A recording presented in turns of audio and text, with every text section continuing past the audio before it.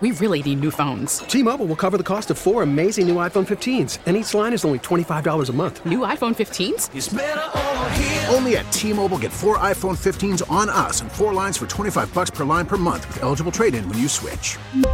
Minimum of 4 lines for $25 per line per month with autopay discount using debit or bank account. $5 more per line without autopay, plus taxes and fees. Phone fee at 24 monthly bill credits for well-qualified customers. Contact us before canceling account to continue bill credits or credit stop and balance on required finance agreement due. $35 per line connection charge applies. See T-Mobile.com. I'm Sandra, and I'm just the professional your small business was looking for. But you didn't hire me because you didn't use LinkedIn Jobs. LinkedIn has professionals you can't find anywhere else, including those who aren't actively looking for a new job, but might be open to the perfect role, like me. In a given month, over 70% of LinkedIn users don't visit other leading job sites. So if you're not looking on LinkedIn, you'll miss out on great candidates like Sandra. Start hiring professionals like a professional. Post your free job on linkedin.com/recommend today.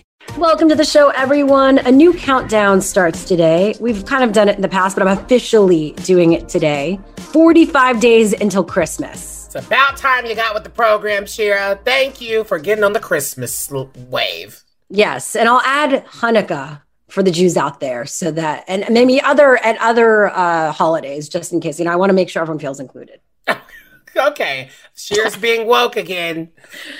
Coming up on the show, how Trump could escape any previous crimes while out of office, plus how to step up your journaling game during the pandemic. Stay tuned for that and much more on the show today. But first, let's get into some what's trending this hour. President-elect Joe Biden spoke earlier today and had this to say about President Trump's refusal to concede. Well, I just think it's an embarrassment, quite frankly. I think it will not help the president's legacy. But I think at the end of the day, it's all going to come to fruition on January 20th. And between now and then, my hope and expectation is that the American people do understand that there has been a transition. He also attacked the Trump administration for trying to end Obamacare, calling it cruel and needlessly divisive, and saying that would leave 20 million Americans' health coverage, quote, ripped away in the middle of the nation's worst pandemic in a century. Yo, Joe Biden was so cool, calm, and collective today. I am just obsessed with how he is moving and how he is showing this country that he is going to be an amazing president because he's already started. And he's not taking the bait. He's allowing people to ask him questions and he's answering them firmly with a smile on his face. And that is what I signed up for.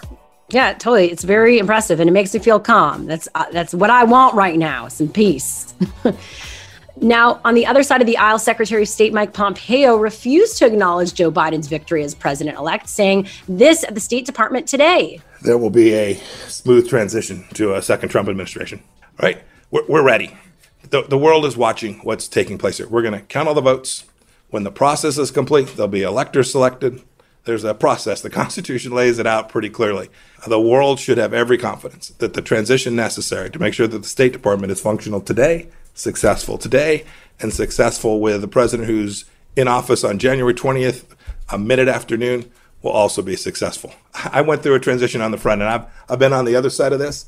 I'm very confident that we will do all the things that are necessary to make sure that the government, the United States government, will continue to perform its national security function as we go forward. Now, as you can imagine, Democrats and diplomats at the State Department reacted with disgust and anger, saying Pompeo's statements continue, quote, baseless and dangerous attacks. Now, President Trump's campaign filed a new lawsuit in a Pennsylvania federal court today, seeking an injunction to block state officials from certifying the state's results of the 2020 election.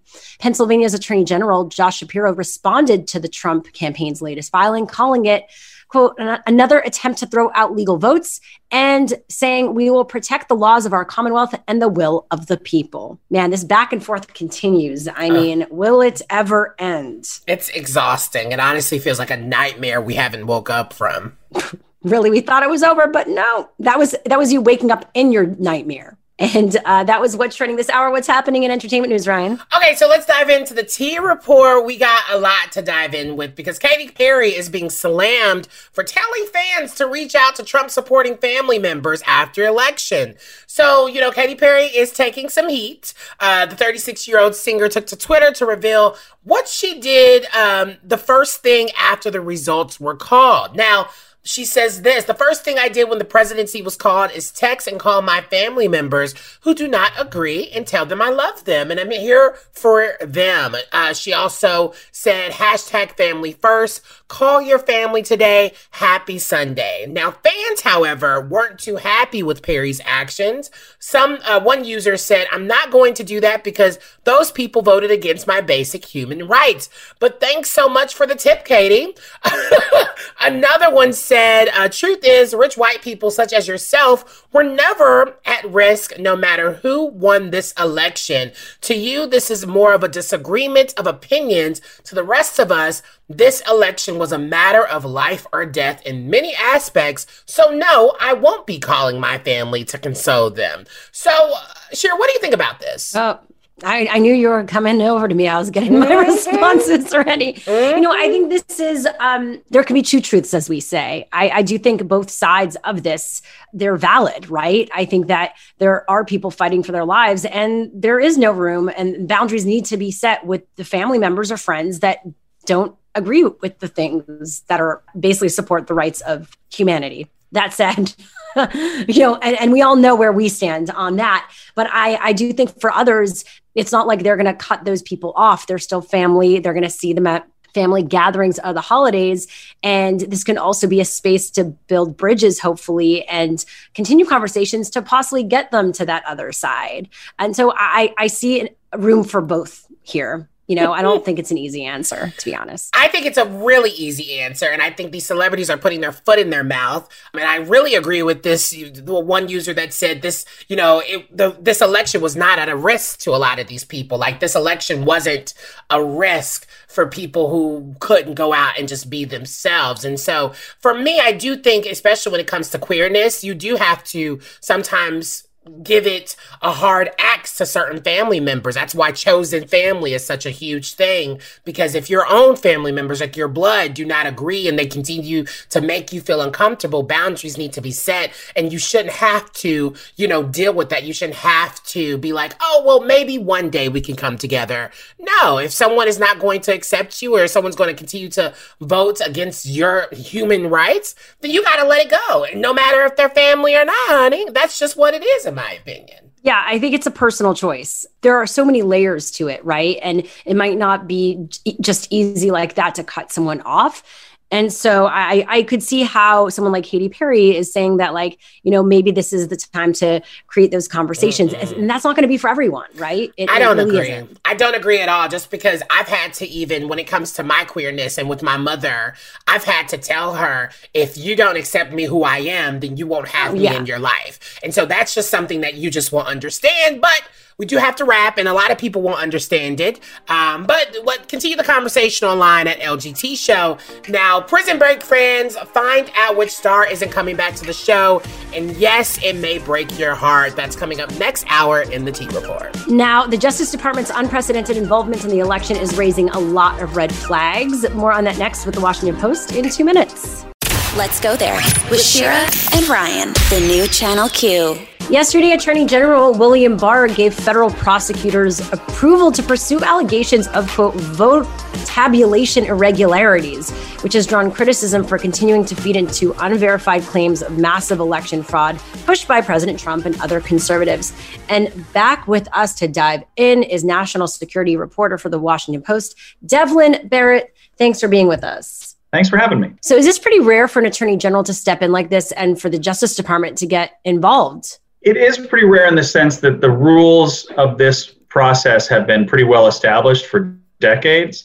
And what the Attorney General said in a late night memo is, you know what, I don't really like the rules. I think they're outdated, so I'm just going to tweak them a little. And what's extra rare about that is that he had already had a conversation about this issue with other folks at the Justice Department, we're told. And those folks objected to him making this change.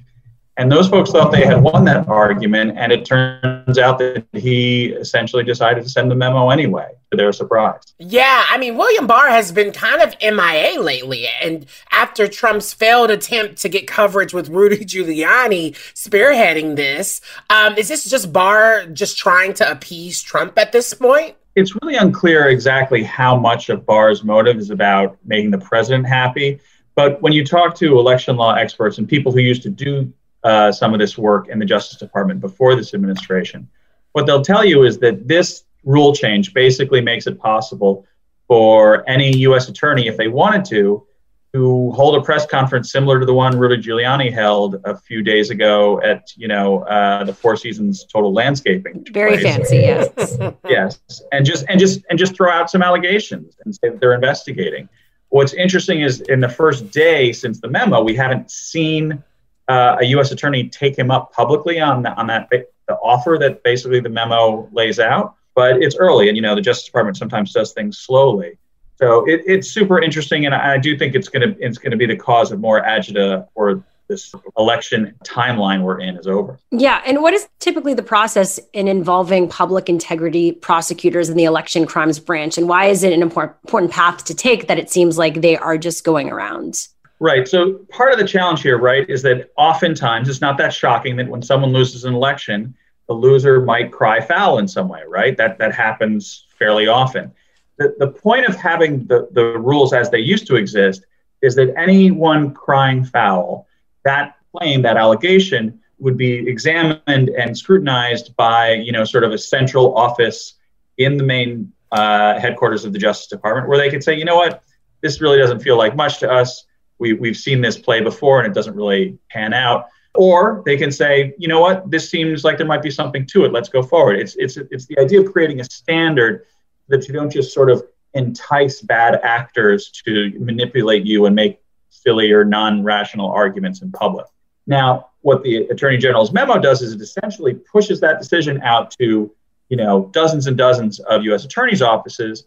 So you might get very different decisions made depending on who in these different parts of the country, these different states are looking at it. Yeah, it seems to feed into an S show that continues from this administration. Again, we're talking to Devlin Barrett, national security reporter for The Washington Post. So hypothetically, could the DOJ actually come in and throw the election to the president? No, they really couldn't. That's one of the crazier things about this dynamic is that if you look at what the law actually allows DOJ to do, and the history of DOJ involvement in election investigations, they're really built to do two things. One, punish people who break election laws. But punishing someone, say you arrest someone for filing a bunch of bogus ballots, that doesn't invalidate those ballots. The election is still going to proceed whether or not that person goes to jail or not. The other thing DOJ historically does and has the legal authority to do is to basically force local jurisdictions to accept valid ballots that the locals would otherwise reject. And that's a very obvious part of American history, right? Suppressing Black votes in the South. So that is what the federal law is designed to do. It is actually not designed or written to address the claim that the Trump folks are making, which is that extra Democratic votes are magically appearing and being counted. It is not designed to knock ballots out of consideration. That's not what the federal government does. That's not what the Justice Department does.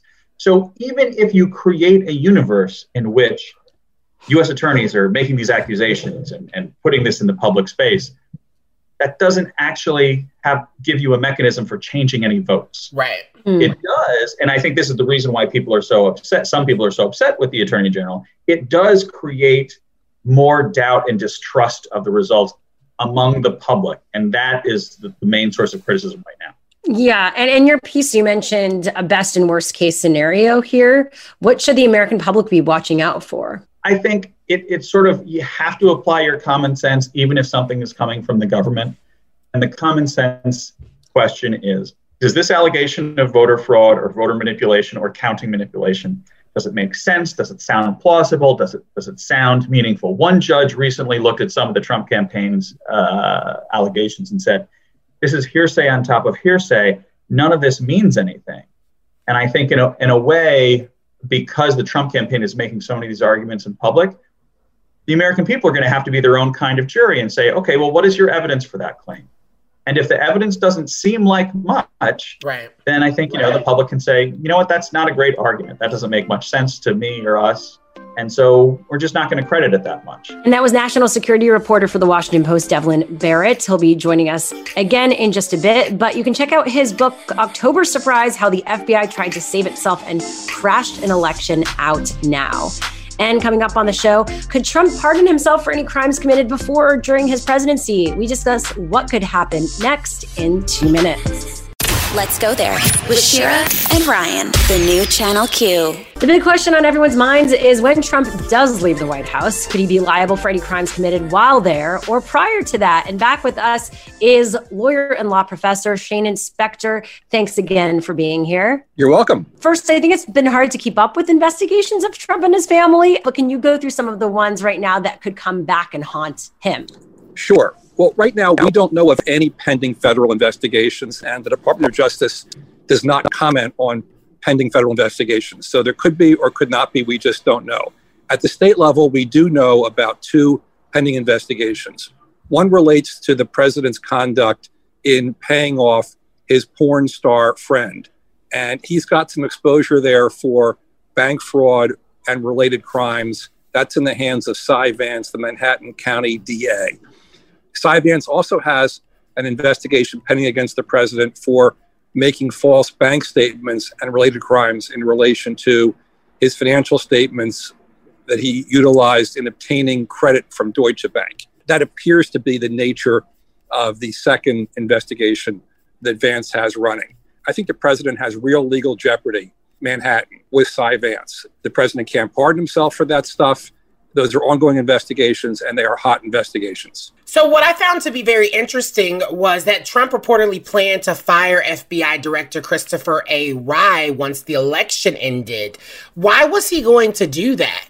Is this kind of like what we saw with Director James B. Comey? Hey, you know what? It's like so many people that work for the president. If the guy doesn't do exactly what the president wants when he wants it, then the president wants to fire him. Witness the firing yesterday of the defense secretary. Mm-hmm. And the FBI director has not been willing to be Trump's whipping boy. And so the president has considered firing him. He hasn't done so yet. And even if he did so, that would not stop whatever investigations might be going on. So with that said, and we're talking to law professor and lawyer Shane Spector, with the FBI being hard on him, harder, what about the Justice Department, and where does William Barr fit into this? William Barr seems to do the president's bidding wherever he possibly can. As an example of that was the memo he sent out last night to his underlings saying, go ahead and investigate possible crimes relating to the election. I think that Bill Barr is not going to encourage any investigations of the president during the president's term. Something could happen in that regard after the president leaves office. And then, of course, there's the issue about a possible pardon of the president. Mm-hmm. Which I want to know, have we seen past presidents sign their own pardons? Like, what has history shown us? No president has ever pardoned himself. Only one president has been pardoned. That was Richard Nixon, who was pardoned by his successor, Gerald Ford. It's an open question, Ryan, as to whether the president can pardon himself. The pardon power in the Constitution is absolute, but I don't think the founders envisioned presidents pardoning themselves. A lot of legal scholars think such a pardon would not hold up. I believe that it could hold up, and it would be decided by the U.S. Supreme Court. So what's the loophole here? Because many people, I think, are trying to navigate this right now, because it seems like there are some things he's done possibly that have been illegal, but is he ever going to have to deal with the consequences of that? Perhaps not on a federal level, but not for the reasons I think you're suggesting. I think that if the president does pardon himself, he will probably escape criminal prosecution because the pardon would hold up. Mm-hmm. But even beyond that, I doubt the Biden Department of Justice is going to be looking for an opportunity to indict the president. They want to move on. They don't want to be distracted from their agenda. They don't want to get into a lot of partisan battles over the legacy of Donald Trump. Right. Donald Trump is soon going to be yesterday's news, which is a wonderful thought, isn't it? Well, you know, Trump already knows so much highly classified information. I mean, he works closely. He's like buddies with these foreign entities and foreign government leaders. Is it too late to really even go down this path? Like you said, does it really even kind of make sense? We should just move past it at this point. Well, I'm not saying he shouldn't be investigated. I'm not drawing a conclusion because I don't know what acts he may have committed that could give rise to criminal exposure. But I think that if it's a close call, the Biden Department of Justice is not going to want to indict him for the reasons that I've said. Yeah. Yeah. So he's just going to get away with all of this. And what about in New York?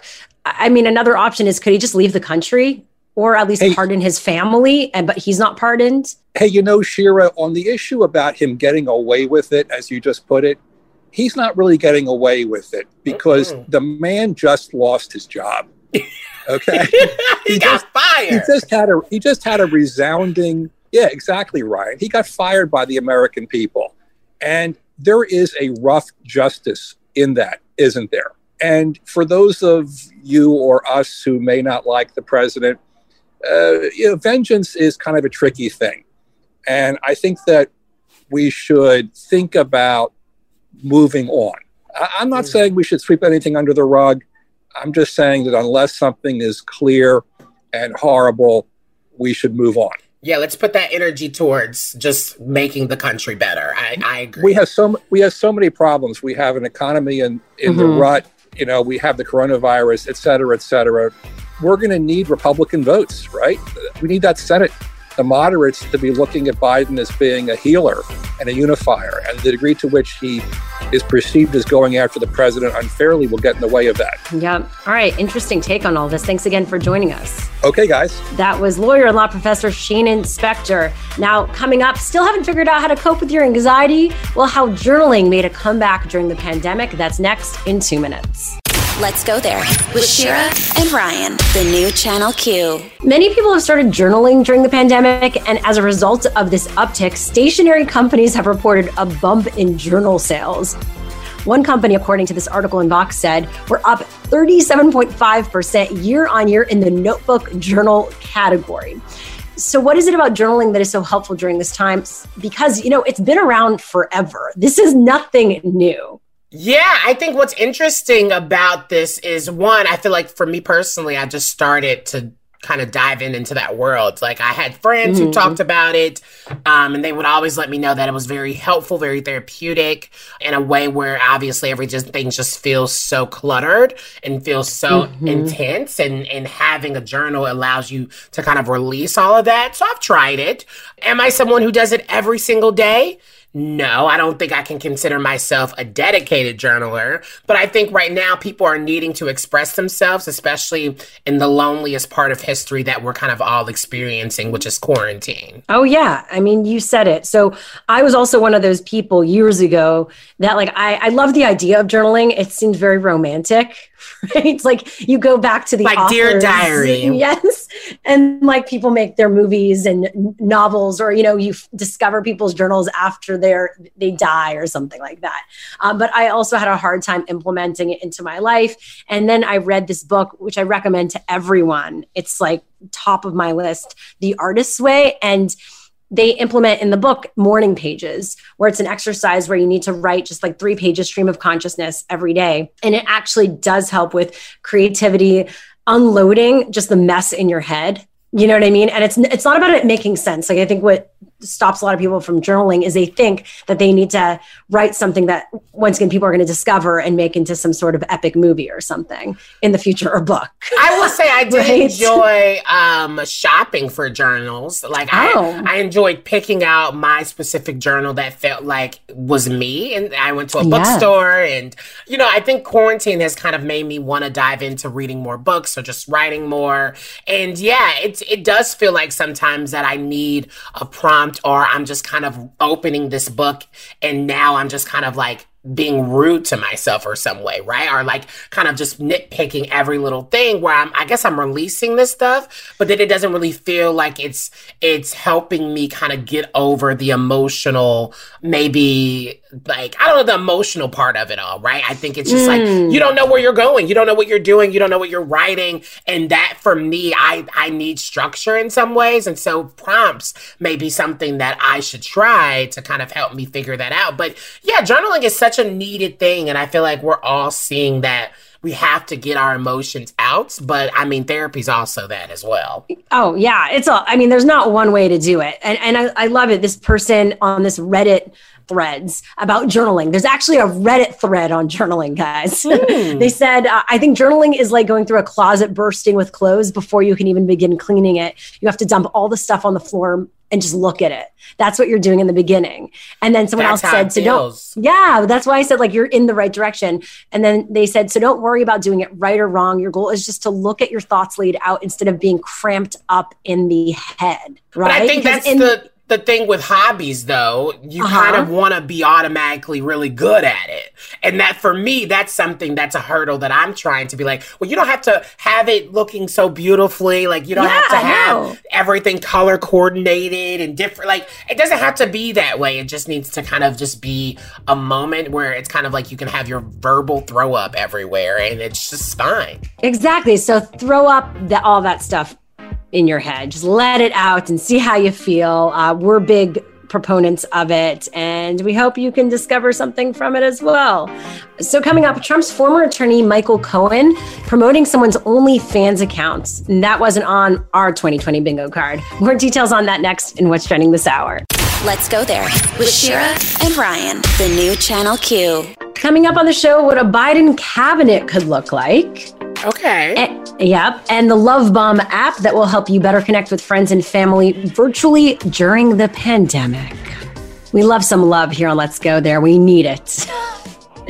Okay, but first, let's get into some What's Trending this hour. Former 2000 Democratic Vice President nominee and former Connecticut Senator Joe Lieberman talked to Fox Business's Neil Cavuto on how this election process compares to the aftermath of the 2000 election between Bush and Gore. The election that preceded where we are now this year was much more partisan and I'd say vicious, with the candidates calling each other things that Al Gore and George W. Bush never did.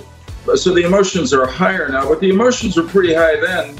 And I think we've got to be fair here and consistent, which is to say, America's a rule of law society, and people have legal rights.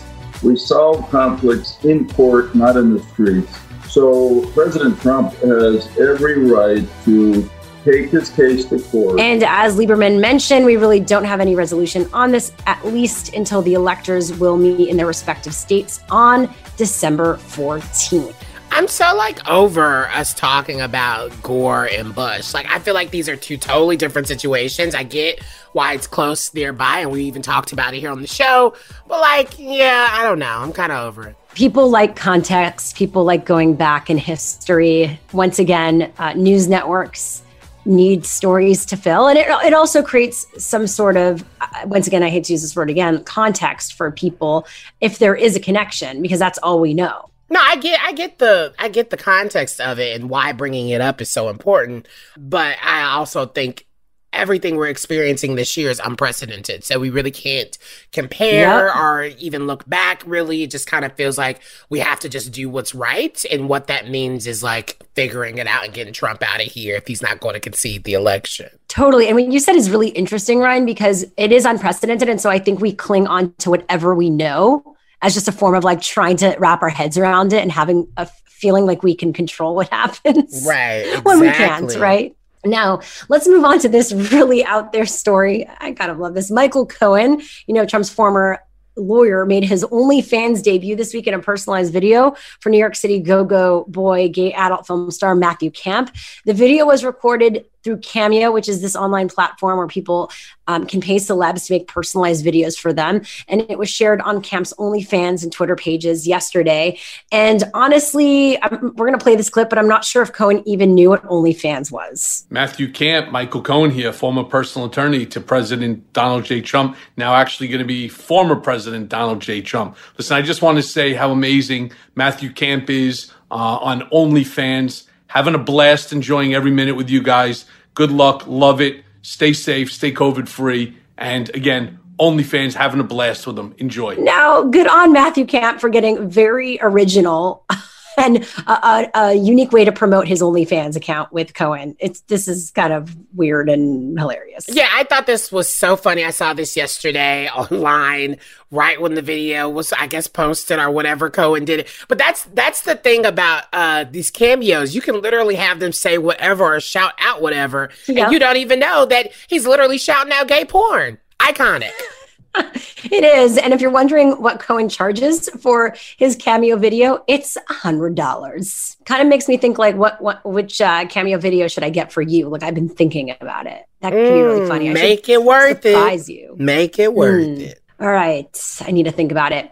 Now let's move on. Texas Lieutenant Governor Dan Patrick has offered up to $1 million of his own campaign funds for any whistleblowers or tipsters who come forward with evidence of voter fraud in the 2020 presidential election. He said, I support President Trump's efforts to identify voter fraud in the election and his commitment to making sure that every legal vote is counted and every illegal vote is disqualified.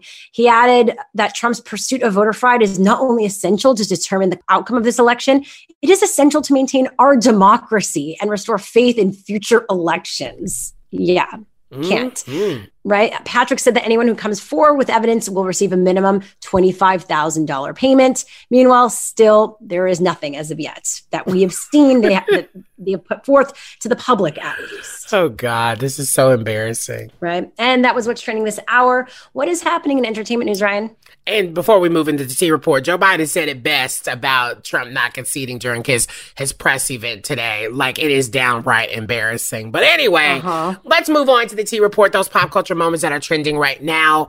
Wentworth Miller. Oh my God. I don't know if y'all know who he is, but I do. If you love Prison Break, I know him from like the CW shows that he's been on, but he has basically ruled himself out of appearing in the 6th season of the much loved drama Prison Break. He says he doesn't wish to play straight characters anymore as their stories have been told and told.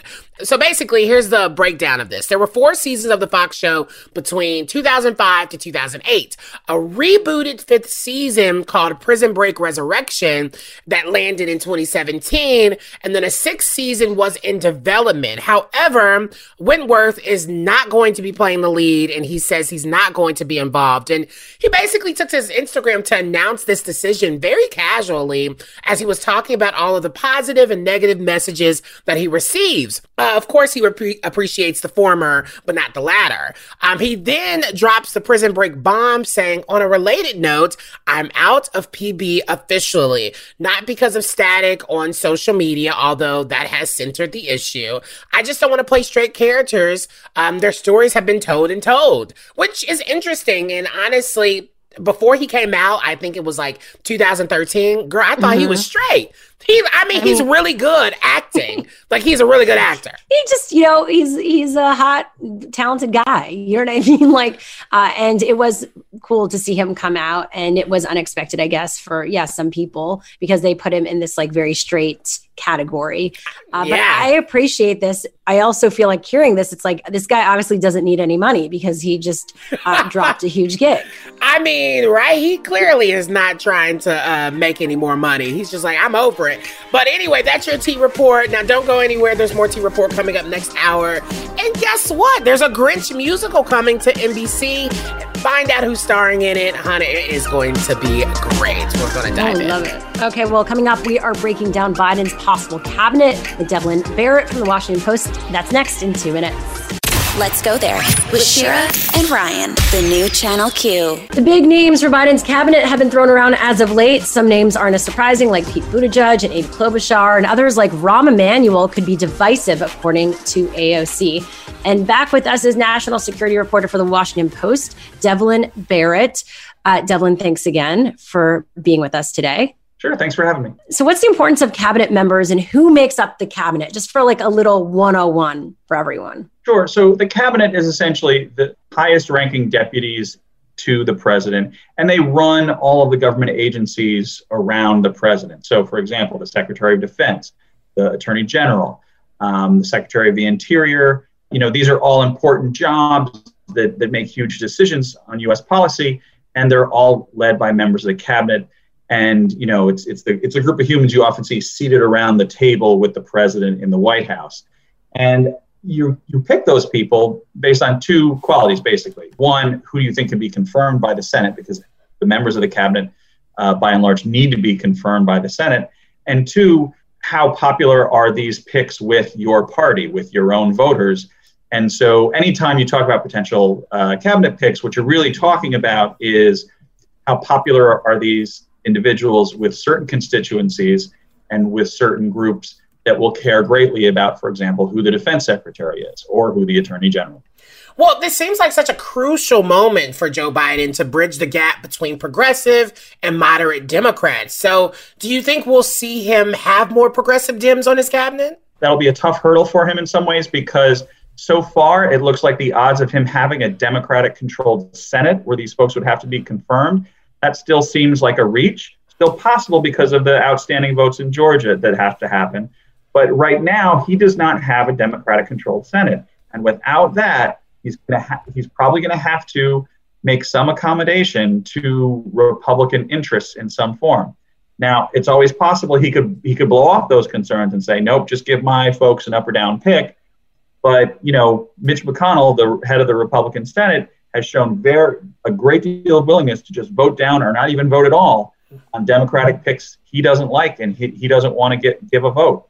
I think as long as the Republicans stay in charge of the Senate, which is still more or less what it seems to be, I think you're going to see a more cautious and a fewer number of the sort of the progressive type of picks for those cabinet positions. Yeah, again, Devlin Barrett is with us, national security reporter for the Washington Post. It's been said that President-elect Joe Biden is seeking diverse cabinet members to look like America and leading federal departments. So who falls into that category that you're hearing? Well, there's a lot of folks. For one thing, I think you're going to see a cabinet with a fair number of women in it. I think that was certainly as compared to the Trump administration. And I think, so you mentioned Amy Klobuchar. I also think someone like Sally Yates is considered a top candidate to be the next attorney general.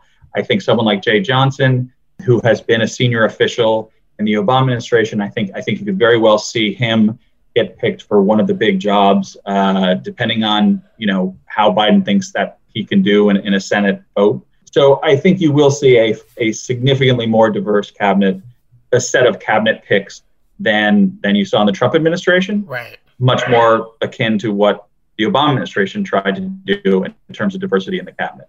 But again, it's early. And, one of the things that happened in the Obama administration that I'm very curious to see if it happens again, because I kind of doubt it, is Obama liked every now and then to pick a Republican for some of these jobs.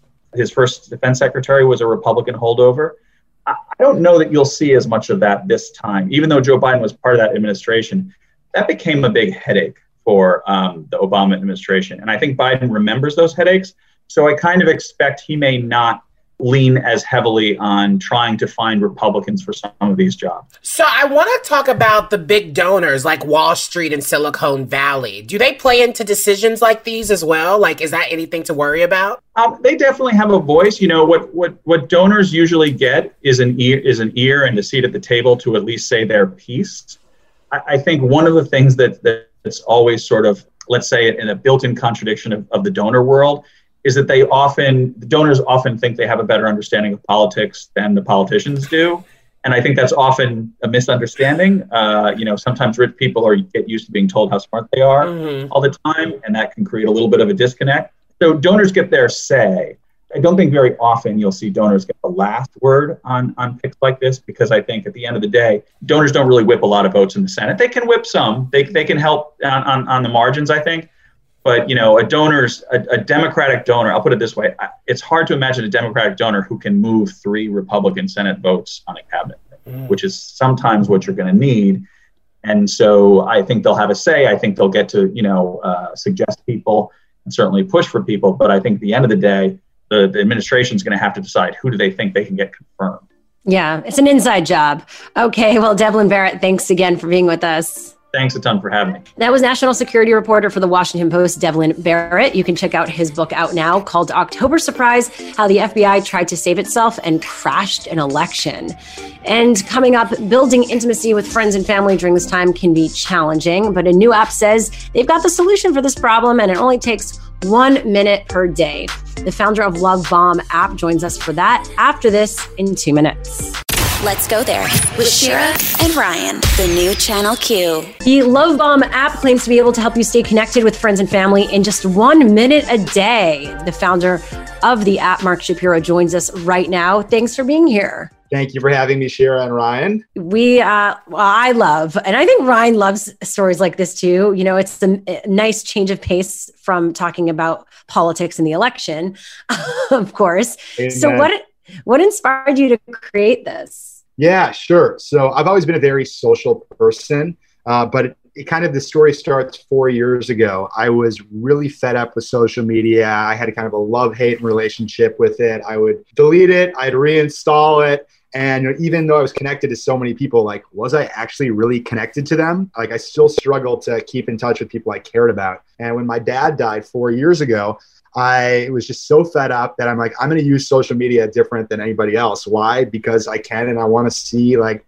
what else is possible with this tool, which has been around for 10 years. We're still figuring out how to use it. It's like a 10 to 15-year-old kid is just figuring out who they are. I'm like, there's got to be something more to like social media and connecting with each other digitally that's currently available. So I started sending personalized video messages to all of my Facebook friends on their birthdays. And I have 3,000 Facebook friends. So that's a lot of video messages. But I really quickly learned, not only is it amazing to be the recipient of a video message, especially on your birthday, when you get so many like HBD or happy birthday wall posts that don't really actually, like touch the heart. A video really stands out. So people loved receiving them. But I also quickly realized how amazing it made me feel to show appreciation for people and to record these videos. And then kind of the gravy on top is that I kind of reignited a lot of relationships that had gone stale, deepened connections that I have with people, created a lot of like beautiful moments and new opportunities. And that led me to create the Love Bomb app because a lot of people had either seen my TEDx talk about these birthday videos or told me like, hey, Mark, I love that you send the videos. I could never do that. That would be way too vulnerable for me. But they wanted to like experience the magic and benefits of sending these videos or like a daily kindness practice. So that's when I created Love Bomb.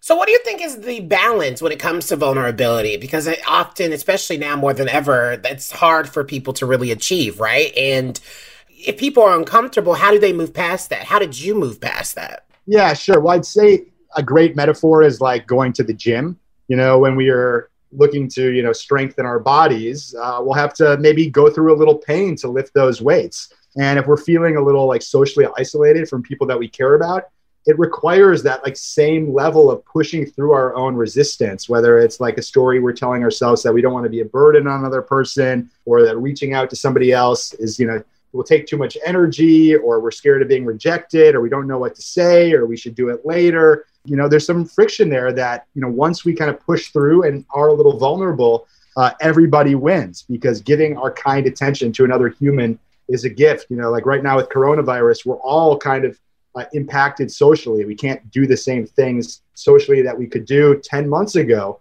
And so we're all feeling it. But when we hear from people that we care about and know that they're thinking about us, it just makes everyone feel more connected and feel better. So that's what the Love Bomb app can do. Love it. And we're talking to the founder of the Love Bomb app, Mark Shapiro, right now. And I guess I was going to ask, why now? I mean, obviously it's timely with where we're at and how you want to create these connections virtually, but how much of a need is this right now? Yeah, well, 70% of people, Shira, have reported feeling isolated or alone in the last year alone, which is probably not surprising. This is impacting most of the people that we know and love, our friends and family and our colleagues.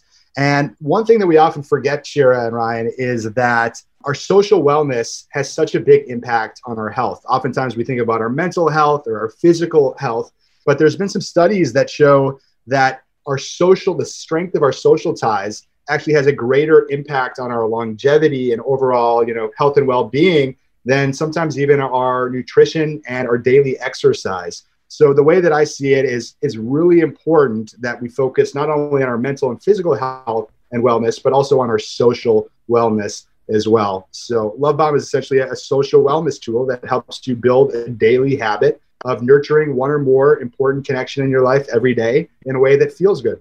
So I think everyone's human. And sometimes when you feel like you're just being like, I don't know, you're getting all these messages of positivity. It can feel sometimes a little tone deaf. So have you ever ran across that? Because we've talked about this idea of toxic positivity, right? In the middle of a pandemic, and especially the holidays are coming around, and telling someone, or, you're trying to have good intentions, but that could often be like the worst thing to really do. I think authenticity is probably the most important factor, because if you're not authentic in delivering a message, naturally it's not going to be received. So I do think it's important that we adhere to social cues and that we don't spam anyone.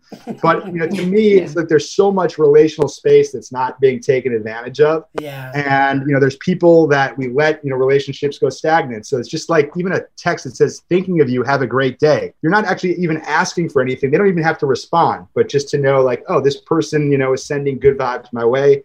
Frankly, I would love for everybody to be sending good vibes my way and cheering me on. So I think that that's really the key. It's just really got to be authentic and not feel spammy. Love it. Well, Mark Shapiro, thanks again for joining us. We appreciate it. Thank you guys for having me. This was fun. And again, the app is called Love Bomb. Hopefully you know already after we've mentioned it a bunch of times, but hey, I'm always down to remind you. Now, coming up, want to learn more about what dating may look like in 2021? Well, then continue hanging out with us, because we are revealing that next. Let's go there with Shira and Ryan, the new Channel Q. What could dating look like in 2021? Well, OkCupid did their first ever Future of Dating report, which features 2021 trend forecasts based on over 450 million answers to their matching questions. And are you ready, Ryan, for what they predicted? It's going to be interesting, because 2020 has been one hell of a year. And so I know it's probably impacted a lot of people's answers to this. But I also wonder, after we're out of 2020, is 2021 really going to be that much different, especially if things kind of go back to normal? Well, yeah. How much does this change behaviors in the long term, right? Or is this just based on our reactions to what's happening right now? I think that's the big answer we haven't figured out yet, because we're not there yet, right? But definitely from this, it shows that people's dating styles have changed, which is not surprising. But here's what they discovered, okay? Singles want like-minded matches. 64% of more than 2 million users surveyed said they preferred a date that shares their political views. So you don't want to kill each other. That makes sense. Yeah, that totally makes sense. I think that is something that is most definitely can be a deal breaker for me. Oh, yeah. And I would say that was something I'm very much aware of, having common value systems. But I would say in the past, I knew those things, but they weren't as clear to me, right? It's like, I don't think politics came up as much in conversation, or people were as, involved even 5 years ago. Right? Like, I just personally feel, and maybe it's because I'm now doing this work, I'm more involved. And so it comes up more clearly from the get-go for me. Right? And there's no movement on it, for me at least. Yeah, I think that's interesting. I think to be quite honest, your life probably wouldn't have been impacted at all, really. So you really didn't have any reason to. But if someone who is like either a marginalized person or a person of color in this country, I think that's always at the top of their mind, because there's cultural conversations that follow depending on who you're dating. And so I think it's kind of inherently always kind of a political thing. Yeah. So, and I've been with white dudes who are very political and very involved, and then other white dudes who not so much, as we know. So it's more now clear to me what I want. And I think that's the difference. Then this isn't that surprising. Slower and more virtual than ever. Around almost 1 million people on the app believe it's important to have an emotional connection before a physical one. And that's an indicator of more intentional, quote, slow dating. So there's a trend of slow dating. Are you seeing that in your dating life, Ryan? Yeah. I mean, slow dating can be kind of annoying in some ways, because it just feels like it's the get to know you phase is like just taking forever. Yeah. And that's not really one of my favorite phases. But I do think it's crucial and it's needed. But sometimes you just want to have sex. What's wrong with that? I mean, that's the thing. I think that there will always be people who have needs. Right. But I do think we're in a different time. Like, you're not just going to do it with someone because of COVID. And that's the thing. You need to build that trust and make sure that you feel like there's a safety there. Because you can't just casually date necessarily or casually have sex. I mean, at least I wasn't doing that. I know you're not doing that. I'm sure there are people that are doing that, but it's more challenging. Yeah. I mean, technically you were kind of casually having sex, and then you got with the person you were casually having sex with. Well, yeah, we weren't. There was no one else though I was with at that time. So I don't know if that really works. Just because you somehow fell into a relationship doesn't mean you're like the prime example here. And I'm not using myself as a prime example, but the dating period changes. It's not like, in the past you would be dating multiple people to figure out which one you like. Right? Now it's like you can't really do that. You kind of need to say, okay, I'm going to go all in on this one, right? And see if it works. And if it doesn't, hey, I'll come back out to the dating scene. Okay, now coming up next, we got what's trending this hour. Stay tuned for that and more on Let's Go There. Let's Go There with Shira and Ryan, the new Channel Q. Coming up on the show, a COVID-19 vaccine could be coming very soon. What a 90% effective vaccine means and how it would actually work. That's right after this with our favorite infectious diseases expert, Dr. Michael Sag, joining us. Woo, because I think we got some good news, but I'm just still a little leery. Like, I'm not 100% excited about this possibility. And then also, Trump and the administration is most definitely going to try to take credit for this, even though Mike Pence said that he was going on vacation. Like, he's on vacation when people are dying left and right. Cool, cute. Oh, I'm sure all of them do not want to be part of this disaster right now. He's like, peace. They are the disaster. They are the disaster. So you cannot be a part of it. Yep. Well, he's trying obviously very hard to distance himself. But let's get into some what's trending this hour, because we have some people that are not distancing themselves. That's for sure. Now, a follow-up to Secretary of State Pompeo's remarks earlier today, where he said there would be a smooth transition to a second term for Trump. Well, he appeared afterwards on Fox News with Bret Baier, where he was asked if he was actually serious. Were you being serious there? We'll have a smooth transition, and we'll see what the people ultimately decided when all the votes have been cast. We have a process, Brett. The Constitution lays out how electors vote. It's a very detailed process laid out.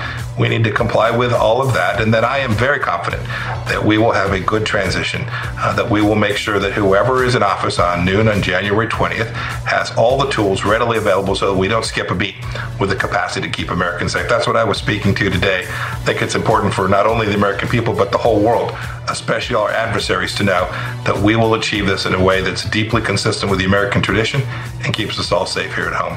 It makes no sense. It makes no sense, this idea. Like, I don't know why Republicans, and I asked this question earlier, I don't know why Republicans are willing to die on this hill for Trump. It's just like, get over it, move past it. If something does pop up, and obviously it's not popping up because they're already recounting across the country and Biden's actually doing better, it's just like, let's just move on and make sure there's a smooth transition for Joe Biden and his team. I mean, you have to at this point, and Joe Biden feels very confident that they will. Like, he answered that today and was like, I will. And so, or they will. And so it's interesting. I don't know what's happening anymore. Well, yeah, and it's not just impacting the presidential race, it's actually impacting local elections too. Here's Connecticut Senator Chris Murphy speaking out about the current state of the country as the elections continue to be questioned and invalidated. Just up the road in Maryland, a Republican candidate by the name of Kim Klacik lost by 40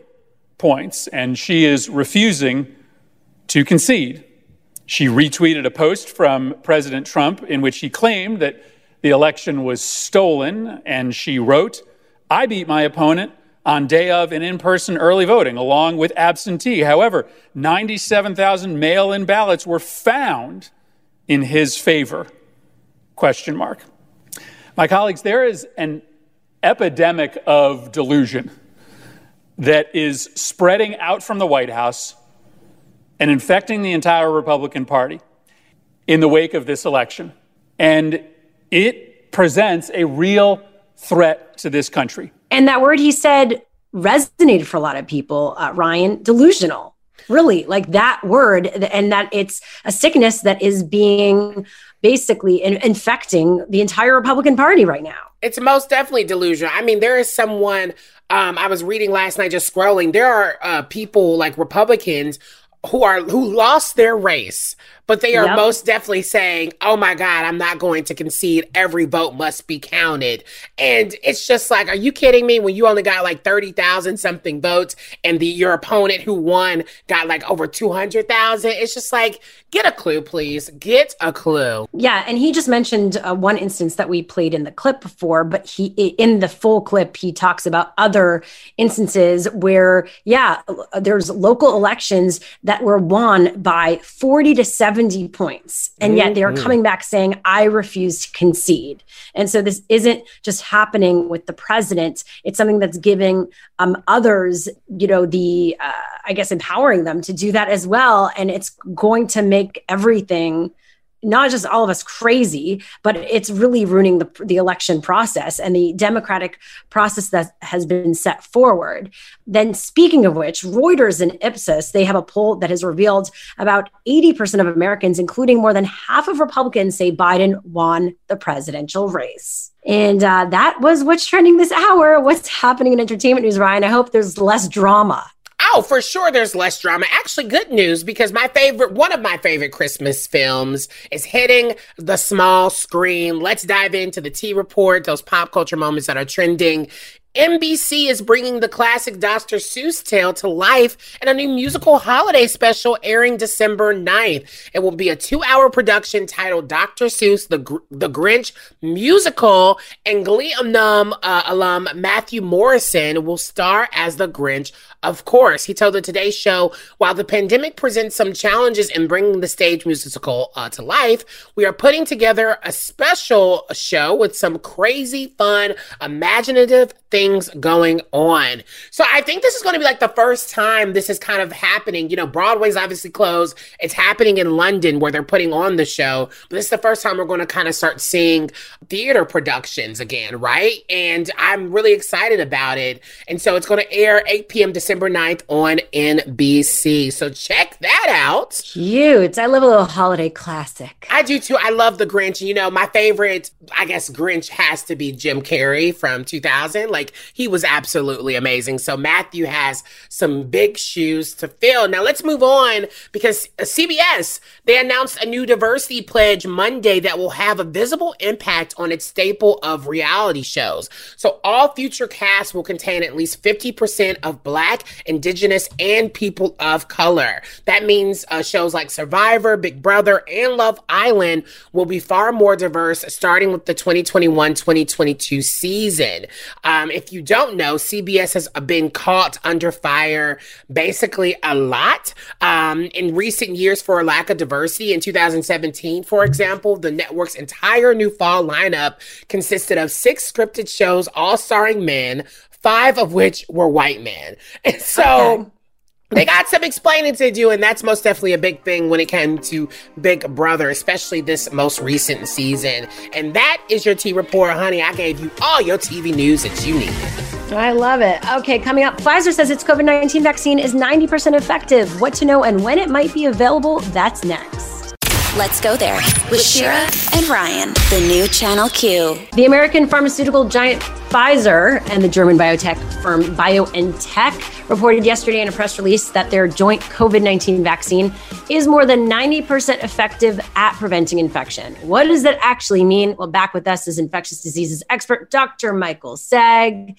Okay, Dr. Michael, is this promising or just a premature announcement? Well, this is a big deal. Assuming everything is billed, this is a game changer. This could be our way out of this horrible nightmare we've been experiencing in 2020. Let me explain a little bit about, just to fill in the context, because we've talked about vaccines a lot on this show before. Mm-hmm. So what we had said in the past is that there's multiple shots on goals, lots of vaccines, and they all show really good responses in terms of the immune system reacting to it. But we didn't know at that time whether it would be truly protective. And this study released yesterday says, not only does it appear to be protective, it's really kick butt protective. It's 90%, which no one expected. Most vaccines, you look at 60 to 70%. This could be a real game changer, not just for the Pfizer vaccine, but for many other vaccines potentially, because they were all showing that same degree of immune response. And if that is the correlate, if that's the thing that tells us what translates into protection, we could be platinum a year from now. Well, here's the thing. Pfizer CEO Albert Bourla said in a statement, the first set of results from our phase 3 COVID-19 vaccine trial provides the initial evidence of our vaccine's ability to prevent COVID-19. Now, the key words there are initial evidence, which does not really translate into final results. So I'm still not sure if we should really be getting our hopes high, because it still seems like it is a little bit premature. Great point, and you're absolutely correct. And so we can parse the words a little bit, but what I would guess, and that underscore that word, I would guess that this is going to translate to some meaningful degree of protection. How much? That's what the final result will tell us. But I don't think we could have asked for a better start as far as signal. What I was frankly expecting, 50% protection, 60%, as returns come in last week, one dribble at a time. Yeah. This is more like a mother lode of evidence in terms of outcome. But you're spot on. We do need to see the final results, not only in terms of whether this degree of protection is durable and lasts, but also the safety. We can't ignore that. Definitely. We're talking to infectious diseases expert Dr. Michael Saag about this new COVID-19 vaccine that was announced 90% effective. Well, Dr. Saag, if this vaccine actually works, this is kind of a two-parter here, is there still a possibility that symptoms could pop up and spread, even if they are mild? And who's the ideal candidate for a vaccine like this? Great questions. I would say that the durability and how well it suppresses still remain to be determined. But what I'm sensing is that it suppressed most of the symptoms for sure in people who develop symptoms. And it might well, in my opinion, have suppressed infectivity as well. Well, that remains to be seen. Now, your other question is critical. Do we give this to the most vulnerable first, which is what I think all of our instincts would say, protect them, versus the younger super spreader who's not paying as much attention to what's going on and reduce the amount of total virus in the community? My personal preference would go to the vulnerable first, because they literally can die. And that brings up one other critical point. Now that we see that the light at the end of the tunnel may well be an exit as opposed to a train coming at us, that we actually can get out of this thing. Yeah. We now need to triple down on doing all the things we can to bridge this time between now and when the vaccine becomes available. Because to me, anyone who gets sick and dies of this from this point forward is a death that should have been prevented. So let's all get on this together. Let's bridge this. We have something to hope for, something to look for, a way out of this. Let's do this together. So Dr. Saag, another complication with this vaccine is that this is a 2-dose vaccine. So recipients will have to get 2 shots spaced about 3 weeks apart in order to get protection. With that type of, situation, how would this even start being distributed? Because that just feels like that's a ton of vaccine. It's an extra barrier for sure. The second dose is really essential for this thing to work the right way. The people in the trials highly motivated to do that. People in the general public, we tend to forget to go back to get the second dose. That's one thing. And then when you talk about distribution, because this is a brand new class of vaccine, it has to be kept very cold throughout the entire process from the manufacturing plant to the pharmacy or wherever it's going to be administered. Minus 80 degrees centigrade. That's really cold, really cold. And that has to be maintained. So it has to stay on dry ice the entire time. Otherwise, it can denature. That's a fancy word for go bad or spoil. So we need to make sure that that is in place. Pfizer and Moderna, the 2 companies that are making these types of products, have already thought it through, but implementing it is just an extra hurdle. All right. Well, thank you again. It's always a pleasure having you on. Thanks for having me back. Let's go there with Shira and Ryan, the new Channel Q. We are wrapping up the show, as we always do, with our Yes Queen of the Day. Yes, Queen. Now, I'm so excited for this one. Victoria Volkova is making history in Mexico as the first trans woman to make the cover of Playboy Mexico. And let me tell you, she is beautiful. Oh, she's gorgeous, of course. I mean, I've never heard of her, and this is the first time that I'm actually seeing her. But apparently she is, an amazing activist and advocate for trans rights, and she's just breaking barriers. So this is amazing. Yeah, she's actually a lifestyle and beauty influencer and YouTube personality in Mexico who's very popular. And she celebrated the milestone on Instagram saying this, and these words are very powerful, so I kind of want to read all of them if you can just sit tight and listen and enjoy. She said, this cover celebrates the different ways of being a woman, different ways of being beautiful, the different ways of exploring your sensuality, enjoying your process. She added that she hopes the cover makes people more curious to know each other, more curious to know what it is like to be a trans person, more curious about how trans people live in this country and in the world and what we have to go through to live a dignified life, to be respected, to earn a living, to earn the respect of others, to be heard and dignified, to get a job, to survive school, to survive in a society that does not turn to look at us or our problems. For a long time, I hated my body and hated being a trans woman, she says. She learned to love herself for who she is and see everything that makes me beautiful and valuable. Just like such powerful words to share today. Yeah, I have to agree. And I think so many people, regardless if you're trans or not, can relate to the just loving yourself and feeling authentic and just showing up 100% you. And so, yeah, I'm obsessed with this. And the cover slays. Yes, check her out, Victoria Volkova. Follow her on Instagram, and you can see that cover from Playboy Mexico. And finally, we've got another Yaz Queen for Adrian Tam, who's a 28-year-old gay Asian American son of immigrants who defeated a leader of the Hawaii chapter of the Proud Boys, which is a far-right extremist group we've talked about, of course, on the show, and President Trump name-dropped during the first presidential debate. And he became the only openly LGBTQ person in Hawaii's legislature. Okay, Barack Obama is from Hawaii. So honestly, I feel like that area is very progressive. I've never been to Hawaii, but I'm very excited to one day now come and find a man because clearly they're out there. Oh, they are. Well, Tam is a first-time candidate, and he actually took 63% of the vote against Nicholas Oakes. And here is Tam talking to a local news station the night of his big win. Tonight, I think we send a really strong message that Hawaii works for everyone and not just a select handful of individuals. And that, a campaign that is grassroots, that didn't accept any money from corporate lobbyists or fossil fuel industries can win.